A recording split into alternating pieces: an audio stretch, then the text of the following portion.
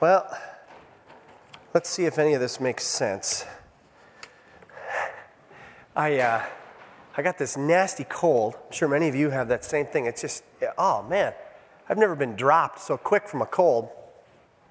So on Tuesday morning, I get this cold, and I cancel everything I possibly can during the day. I just go home and rest and cancel my small group. But I'm supposed to speak on campus, one of the campus groups, FCA, and it's 9 o'clock at night. It's already late to begin with, and I'm a snot factory basically, and my head is feeling like this big, and so I take all these drugs to make me feel better. And the topic they have for me, the guy sent me an email, and the email said, this time the topic we'd like to talk about, if you could just explain the Trinity to us, and its implications for our lives. So here I am feeling completely wound up, and I've got my back to them, and I'm writing on the board, and I'm making diagrams, and I'm laughing at them, and nobody else is laughing. So we're going to see how this goes today. So if I turn my back and start laughing, just laugh with me, just to humor the old man here a little bit. If you're just joining us, we want to welcome you to Hope. We are in the fourth or fifth week of a study of the Gospel of John. And if you don't own a Bible, or if you just like to have a Gospel of John, we just put a whole bunch more of these goodies in the pews there, or upstairs. They're just on the pew there. You could have one of these. They're our free gift to you, and you could just read the Gospel of John. I encourage you to read this Gospel. It's an amazing Gospel that we've been studying. We've been working on the first 18 verses. If you want to throw those up there. In the beginning was the Word, and the Word was with God, and the Word was God. He was with God in the beginning. Through him all things were made. Without him nothing was made that has been made. In him was life, and that life was the light of men. The light shines in the darkness, but the darkness has not understood it. That's what we've been looking at so far, the first few verses of this passage. We're going to go through all the way through verse 9 today. But we spent kind of a couple weeks looking at some of the things that the first part talks about. It says, in the beginning was the Word, and the Word was with God, and the Word was God. A lot of people don't make it past the first verse in John because they go, wow, it's already into the matrix here, okay? What is going on with this whole word thing? Word up, man. What is this word thing? And so I want to go to the next slide there. This is all the allusions to that concept in the first 18 verses, which is kind of like John's introduction. Everybody calls it the prologue or whatever, but it's basically the introduction to the Gospel of John. It's 18 verses, and the word word, or a pronoun referring back to that, is highlighted all over the place here. It's not till the very bottom. I hope you come back in a few weeks, but it's actually Jesus. So it's that verse 17, it says, came through, and then it lists who this word is. It's Jesus Christ. Okay, but now, it's very significant, this word. So I want to do just a little study with you, just a real brief one, on this whole concept of why did John use the word, or this word, if you want to go to the next one there. Yeah. In the Greek, the phrase is called logos, or logos really is the way it's pronounced, but logos, whatever. And it's a word that is more than just word. And oftentimes people think, wait a minute, when you say the word, maybe that could be the Bible.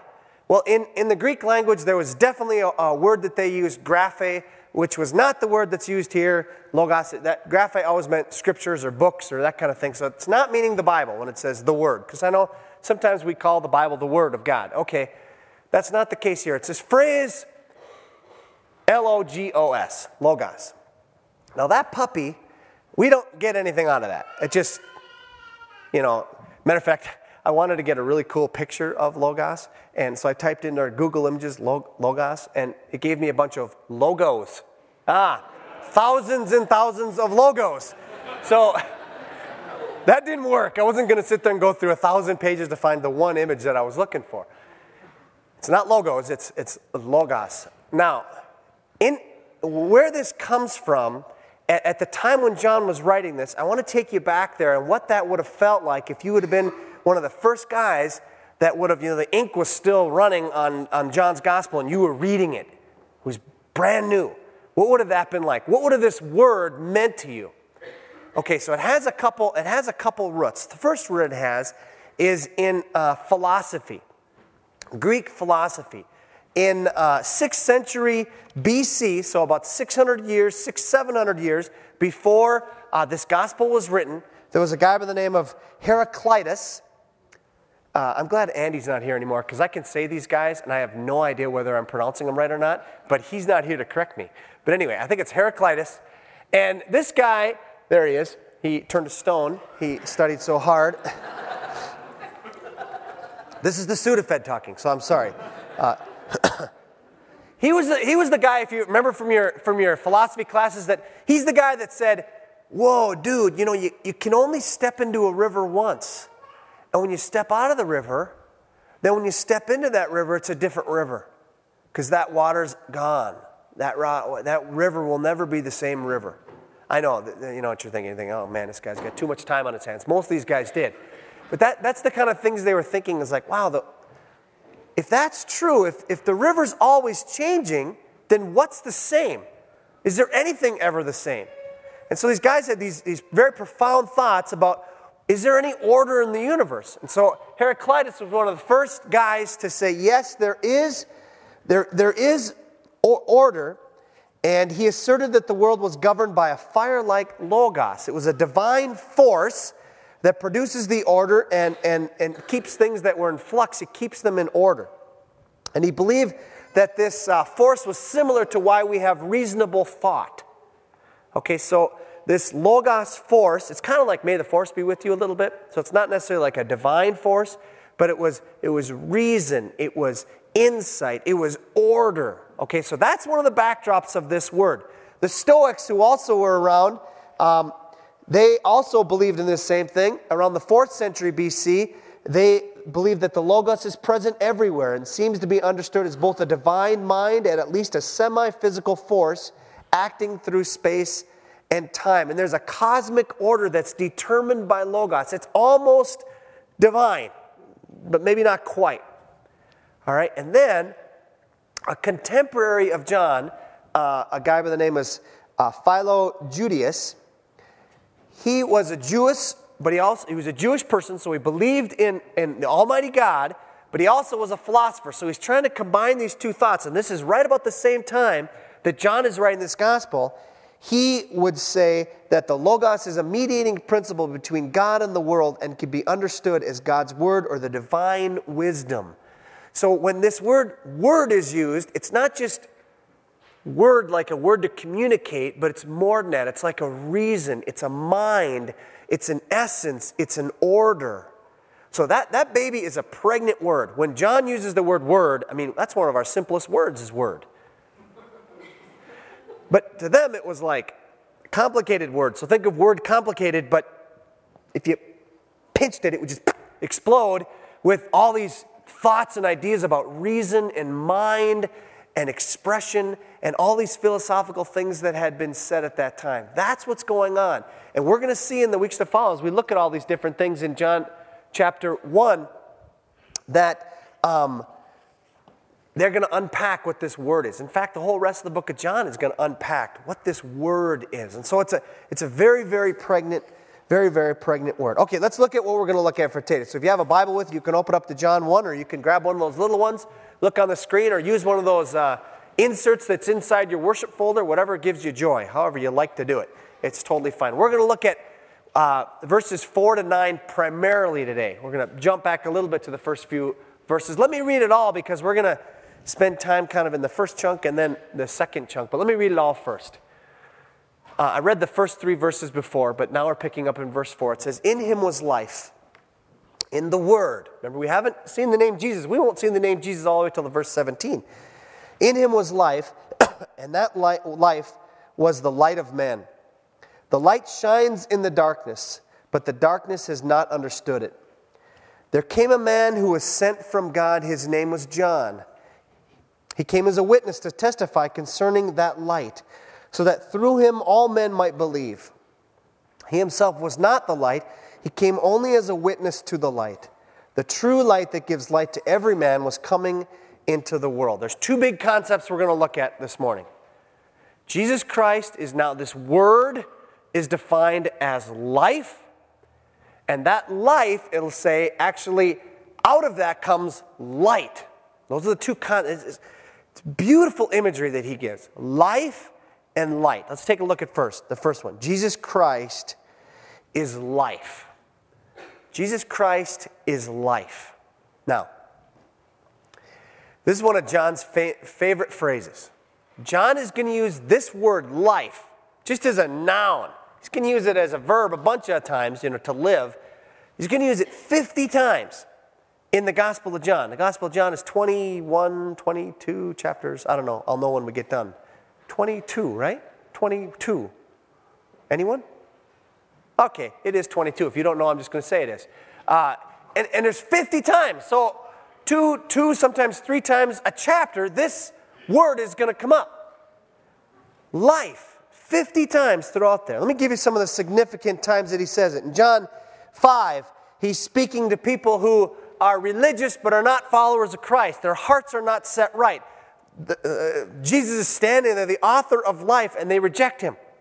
And he says this, he says, you diligently study the scriptures because you think that by them you possess eternal life. These are the scriptures that testify about me, yet you refuse to come to me to have life. In John chapter 10, Jesus is speaking about the difference between him and a thief. He says, the thief comes only to steal and kill and destroy. I have come that they may have life and have it to the full. John 10, last part of that chapter, he's speaking about himself as being the good shepherd, and he says, I give my sheep, he says, I give them eternal life, and they shall never perish. No one can snatch them out of my hand. Jesus is answering a question about how do we find the way, Jesus? And Jesus says, I am the way and the truth and the life. No one comes to the Father except through me. And the end of the way John ends the Gospel of John in John 20. It's 21 chapters in John, isn't there? Yeah. 20. He says, Jesus did many other miraculous signs in the presence of his disciples, which are not recorded in this book, but these are written so that you may believe that Jesus is the Christ, the Son of God, and that by believing you may have life in his name. This is a huge thing with John. Huge thing with John. Life. Now, what does he mean? What does he mean when he says life? Okay? Like some of you have a shirt that says, golf is life, everything else is details. Or, those kind of shirts I've seen. My kids have those shirts that say about basketball or whatever. Basketball is life, the rest is details, or whatever you want to say. What does he really mean by this phrase? Jesus Christ is life. In him was life. What does he mean by that? I think he's packaging all the 3 possible ways you can think of life. I really do. I think it's all packaged in there. The first one is just physical life. In Christ is physical life. And you can't help but see the allusions to Genesis in John 1. If you look at the first 4 verses, and first it says, in the beginning was the Word. Now, that phrase, in the beginning, John ain't no dummy. He knows that the first 3 words in the Bible are in the beginning. In Genesis 1, it says, in the beginning, God created the heavens and the earth. And so you can see there's a link there. Also, if you go a little further down in John 1:3, it says, through him, talking about this word, all things were made. Without him, nothing was made that has been made. That's a very clear allusion to the whole story in Genesis 1, how things are being made. In Genesis 1:3, let there be light, and you go right on down. God just says things, and they are. And you can see it clearly here. But I think the biggest one is this John 1:4, we just read a minute ago. In him was life. In him was life. And that is a direct allusion to Genesis 2:7. When God creates humans, he says, the Lord God formed the man from the dust of the ground and breathed into his nostrils the breath of life, and the man became a living being. You got to stop there. You got to get your mind's eye on this now. Okay? Dirt. You got dirt. Fashion the dirt. Got it? You fashioning the dirt in your mind? Okay, there it is. There's the feet, size 9.5, out there, good. Belly button, I don't know. Adam have a belly button? Not sure. Head, nostrils, out of dirt. Blows into the nostrils. Stands up. Whoa. I'm in the middle of this remodeling project. Boys and I, on Friday, we cleared out, I'm not kidding you, we cleared out one full bedroom size of debris that was 2 feet high, of broken, just everything that you could possibly think of. It was, a lot of it was broken plaster that we busted out a ceiling and 2 walls, and it's been in a basement for probably 40 years. So, oh no, there's no mildew there. It's just this. And I was thinking about this, and I was packing this stuff in this trailer so we could take it to the dump. And when I was reading this, I was thinking, form all that, new basement. Think of that. All he does is breathe on it. That is so cool. That is so cool. Now, God doesn't need to breathe on it. He could just say, be a basement or be a human. But there's something about him breathing on it. Because something comes from him and lands on that person. In him was life.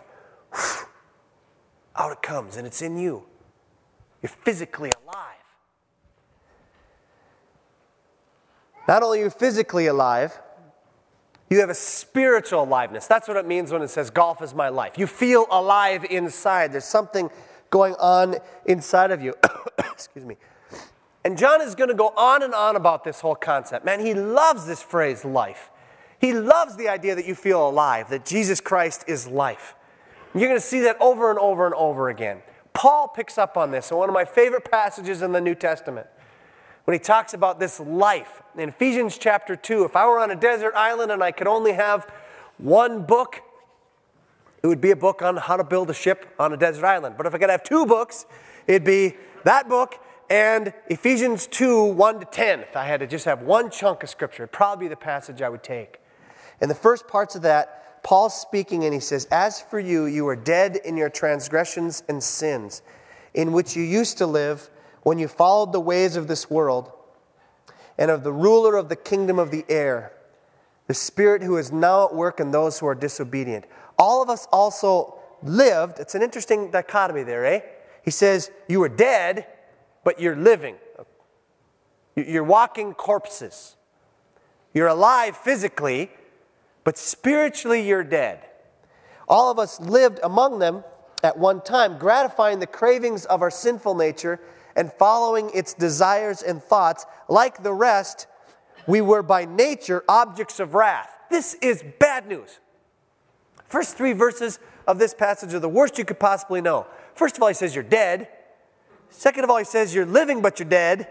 And third of all, he says your final outcome is that the hope you have from God is that he's mad at you for your sin and your deadness. This is bad news. You did not come here this morning to hear this, I hope. You do not understand the good news, though, until you understand the bad news. Right? This would be a great place to insert something about the Packers and the Vikings, but I hope the Packers, you can put this on I hope the Packers kill the Vikings today.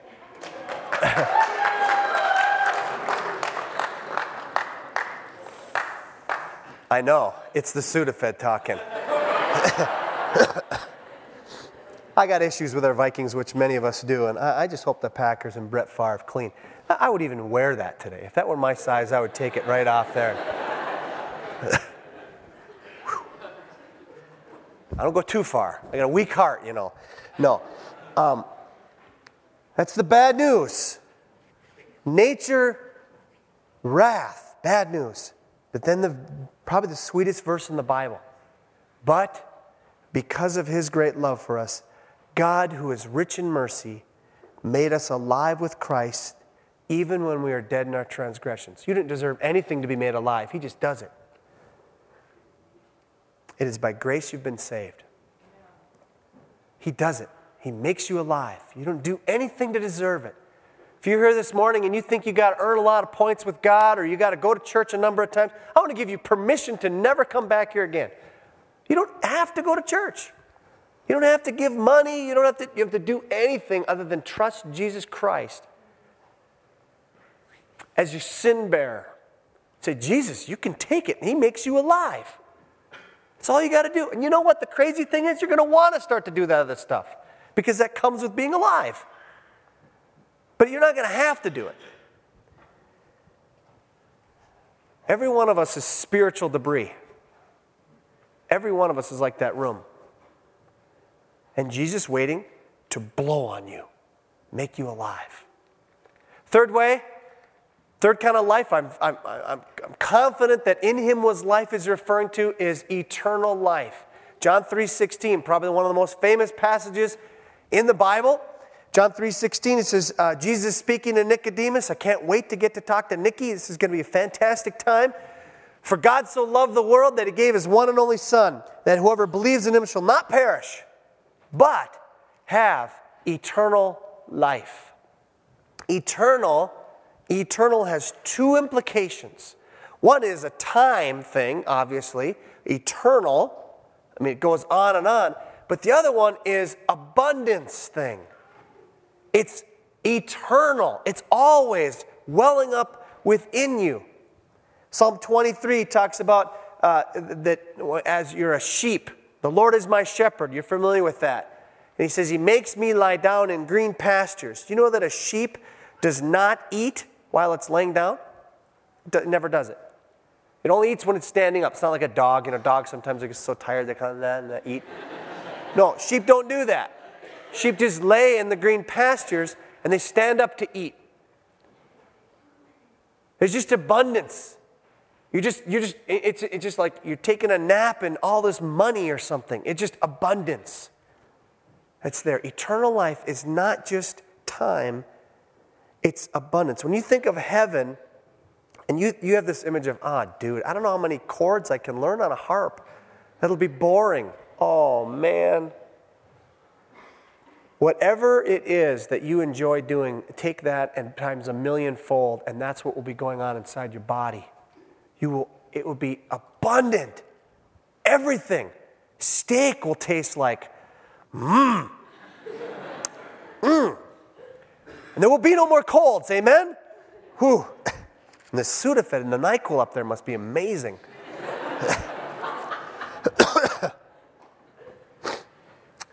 That NyQuil stuff is vicious. Man, I took that stuff.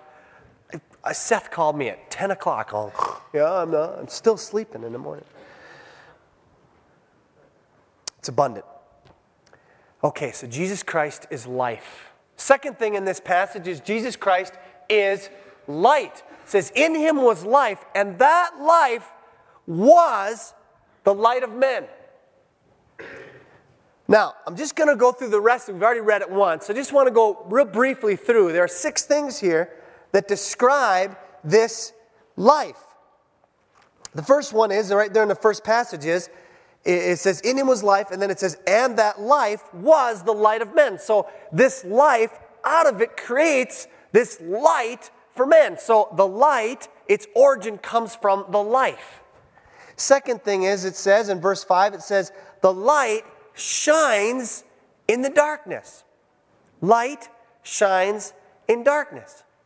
Peter, just for kicks, turn off the lights for a second. See, now, see? Dark. Now turn the lights on. Dark light. Turn them off again. That was fun. No, I'm just kidding. Now, the only way you know that the lights are on is because when He turns the lights off, it's dark, right? Now, let's stop and think about this for a second. Those of you who are physics majors, or even if you're not, you know that light is actually a particle and a wave. And so it's a thing. It's a real thing, right? There actually is a way to like weigh it, or they have ways to hit it on particles and it makes things spin and all that kind of thing. So it actually is a thing. What is darkness? The darkness is, by definition, the absence of light, right?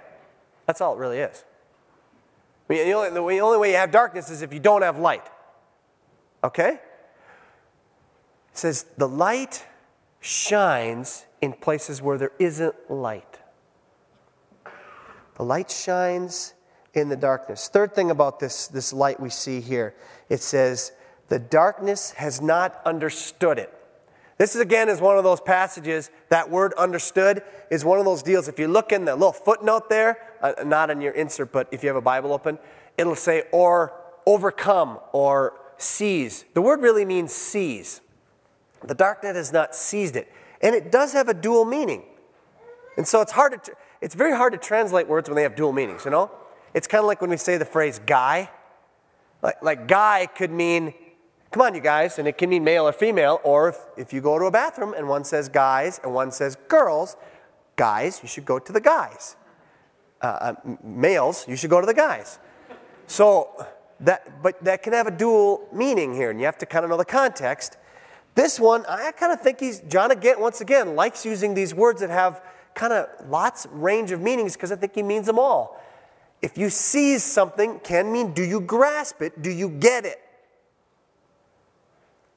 And the darkness doesn't get it. But secondly, it doesn't overcome it. It doesn't overpower it. It's impossible for darkness to overcome light. Think about that for a second. You shine a light, the darkness will go, hey, wait a minute. Wait a minute.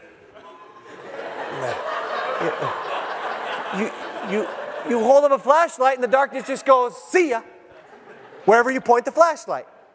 That's what flashlights do.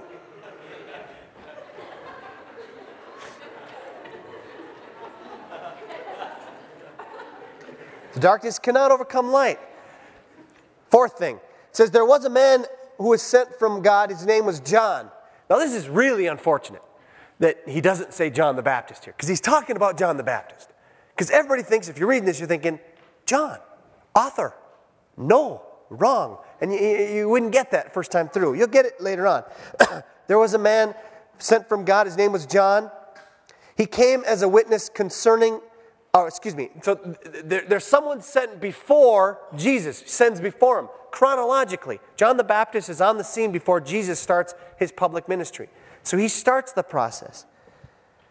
John the Baptist is this witness of this light. Then he says, he came as a witness, testify concerning the light, so that through him all men might believe.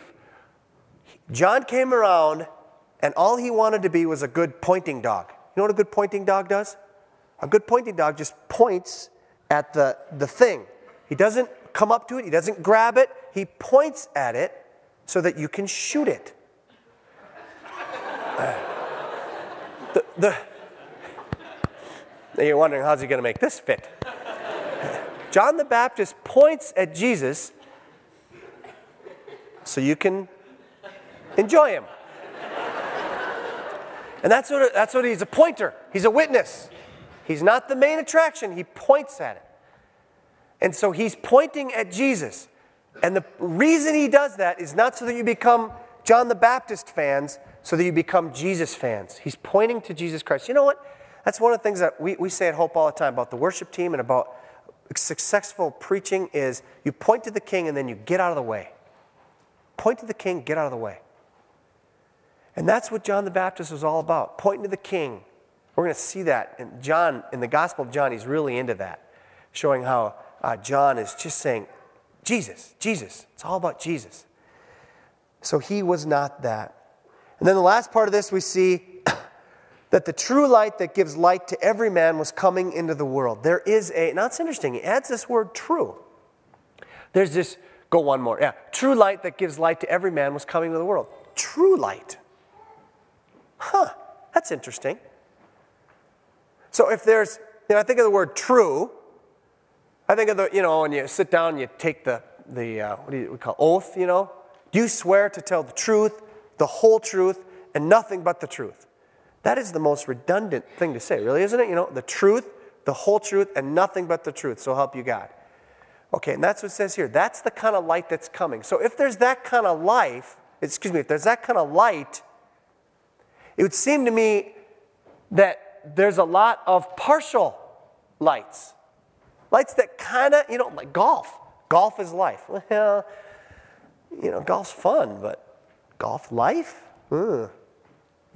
Basketball, those kind of things. I mean, those of you who are Vikings fans, I dye purple, and this year, my gosh, if that's what's giving you life, there's some problems. What are those? I could think, I got 5 things here that I think people in life, and they're all good things. They're all good things. Things that are partial lights. They're not true lights, they're just partial lights. They're made for you to enjoy, but they were never made for you to get the light of your soul lit up from. 5 things here real quick. First one is technology. I love technology. No.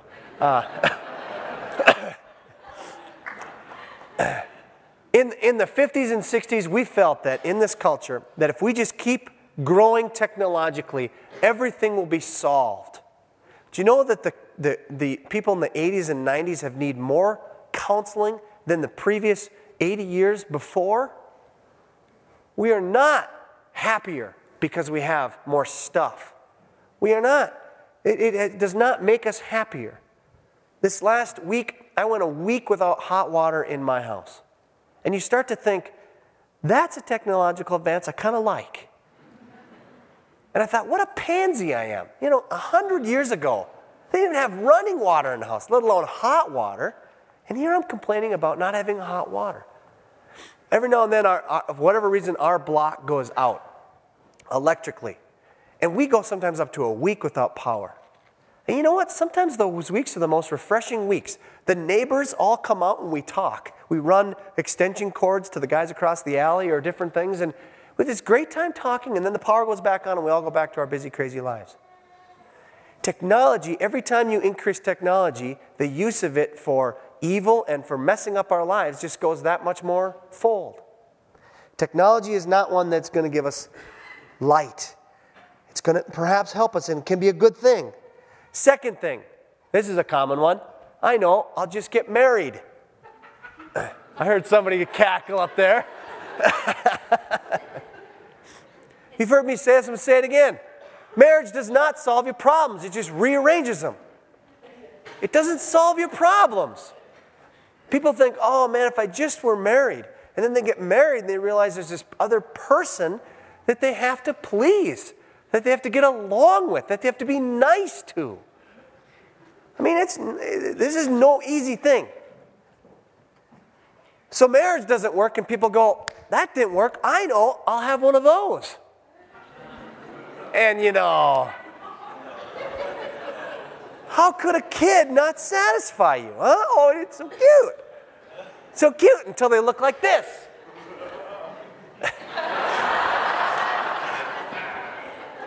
That is the way my kids look most of the time. Go back one. Back one, the other way. There you go. Get that out of your mind. Put that into your mind. Children are not put on this earth to satisfy you, to be your light. Oh, man alive. I tell you what, if you don't believe in original sin, that people are born with it, have children. Then you'll go, oh, man, I believe in it now. These kids almost from birth are like, I want to be fed. I want my diaper changed. Man, it's so needy.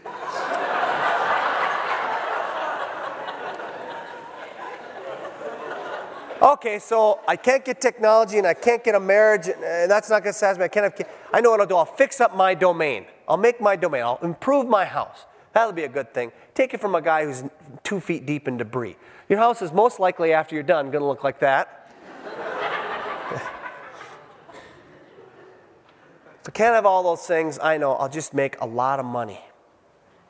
I'll make a lot of money. That'll satisfy me. These are the great American dreams, right? These are the great American dreams. Technology, get married, have kids, have a great house, and have a lot of money, and I'm all set. The only advantage, it's been said of rich people, the only advantage they have is that they know for certain that money will not make you happy. Everybody else believes that it will. I know somebody just won the lottery. 340 million bucks. I think if you did the cash out and you let Uncle Sam have his cut, I think he got 84 million, is that right? That's after Uncle Sam? 111 million. $111 million. You know they've done studies of lottery winners, and they found out, they asked them, did you like your life before or after more? Most of them say before. Because all these people come out of the woodwork and just say, hi, we're related. It goes back to Noah and the flood, but we're related. And their life now is this, people just want from them and need from them and take from them. They say, man, if I could choose it over, I don't know what I'd do. But they don't want to give away all the money. They don't know what to do. Now, win the lottery. I'm all for it. Remember, I'm related. I don't care. But these things, all these things are partial lights. There is only one source for true life and true light. The other things are just meant to be things you enjoy, and they're fine to enjoy, but don't get life or light from them. Jesus Christ is the only one. It's eternal. He's solid. On Christ, the solid rock, I stand. Let's pray.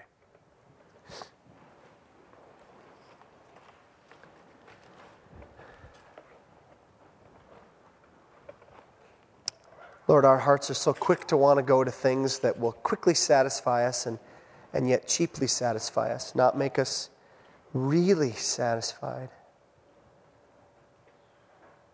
I don't want to settle for that, Lord. I want the real thing. Lord, I like all those other things too. I like hot water. And I like the conveniences we have.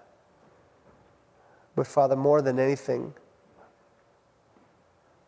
we want our hearts to be satisfied. And the only way our hearts are going to be satisfied is because in Him was life, and that life was the light of men. Lord, I pray for everyone in this room. Some right now are going through a period of real doubting, real questioning. Perhaps it's their first time ever really pondering, who is Jesus Christ? Lord, I pray that you'd show yourself to them through friends and through the reading of your word, even through today. And God, they would come to a point in their lives where they could bend their knee to you and say, Jesus Christ, I want you to be my sin bearer. Perhaps even today, you give them the courage to do that they want to follow you as Lord. Not because they have to, but because they get to. Lord, I pray for us who have gone through life and life has beaten us up, whether it's through a sickness or through failed relationships or whatever it is. I pray, God, that you would be the one to satisfy. We wouldn't look to things or people or anything in this world to ultimately satisfy us. We would look to you. So Jesus, even as we sing these songs, would you just come by your Spirit, Holy Spirit, would you work in each life here, encouraging them and comforting them and urging them on to be more hearty at their following of you. I pray in Jesus' name.